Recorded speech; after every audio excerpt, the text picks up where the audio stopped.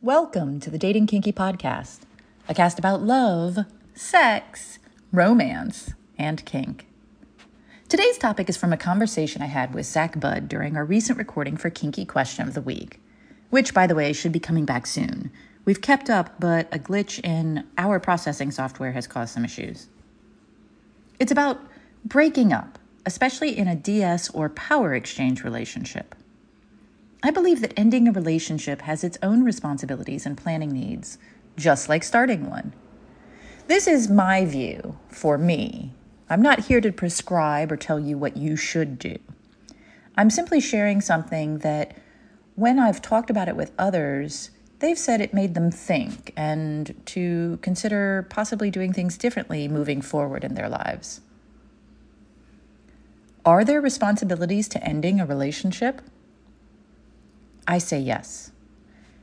Partly because I'm the dominant in my relationships, and so I feel like it's important to plan for a good, or as good as possible, split. Just like it's important to plan for a good relationship. But it's not just because I'm a dominant. Looking back over the years, I've put time in with every Looking back over the years, I have put in time with every breakup to try to make things easier. Except one, my marriage. It ended thanks to addiction and mental illness, and I was too deep and too out of spoons before I got out of there, and I had nothing left. So I also acknowledge that there are times when there is nothing that can be done.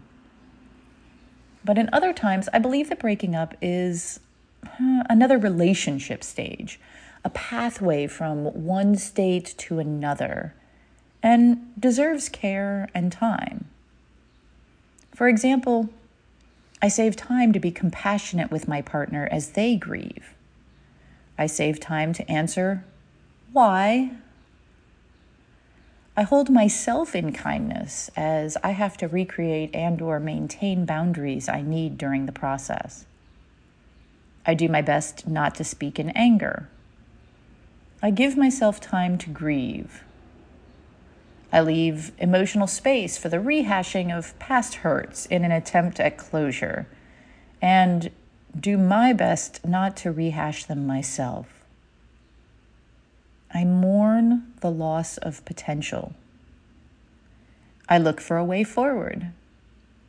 I plan for a positive outcome.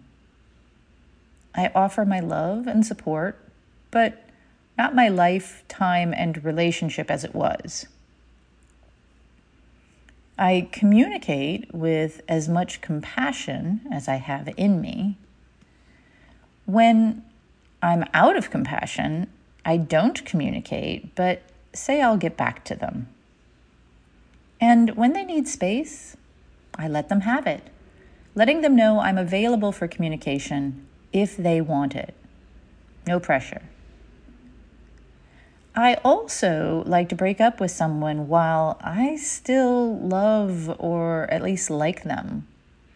I think it's important to recognize when things are not working and to be able to lovingly separate rather than to wait until I hate them or have nothing left for them, and when I'm willing to use a flamethrower to burn it all to nothing. I never really thought much about this. I just did it. And over my life, I can proudly say I'm on good terms with all the people I created long-term relationships with, that is, more than 90 days or so, except my ex-husband. And while I don't regret how things ended up there because I needed to get out, I do know that it could have been done with more grace, and I took that lesson with me moving forward. What about you? Do you plan for your breakups or departnering? Do you give yourself and others the time and space to create closure or to find a new path to a new way of relating? No judgments. You have a right to decide for yourself. This is my perspective only. Thank you for joining me today. If you loved this episode, please share it with others who would enjoy it.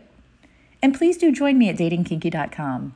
It's built by Kinksters, for Kinksters, poly, queer, trans folk, and anyone not quite vanilla, and it's free.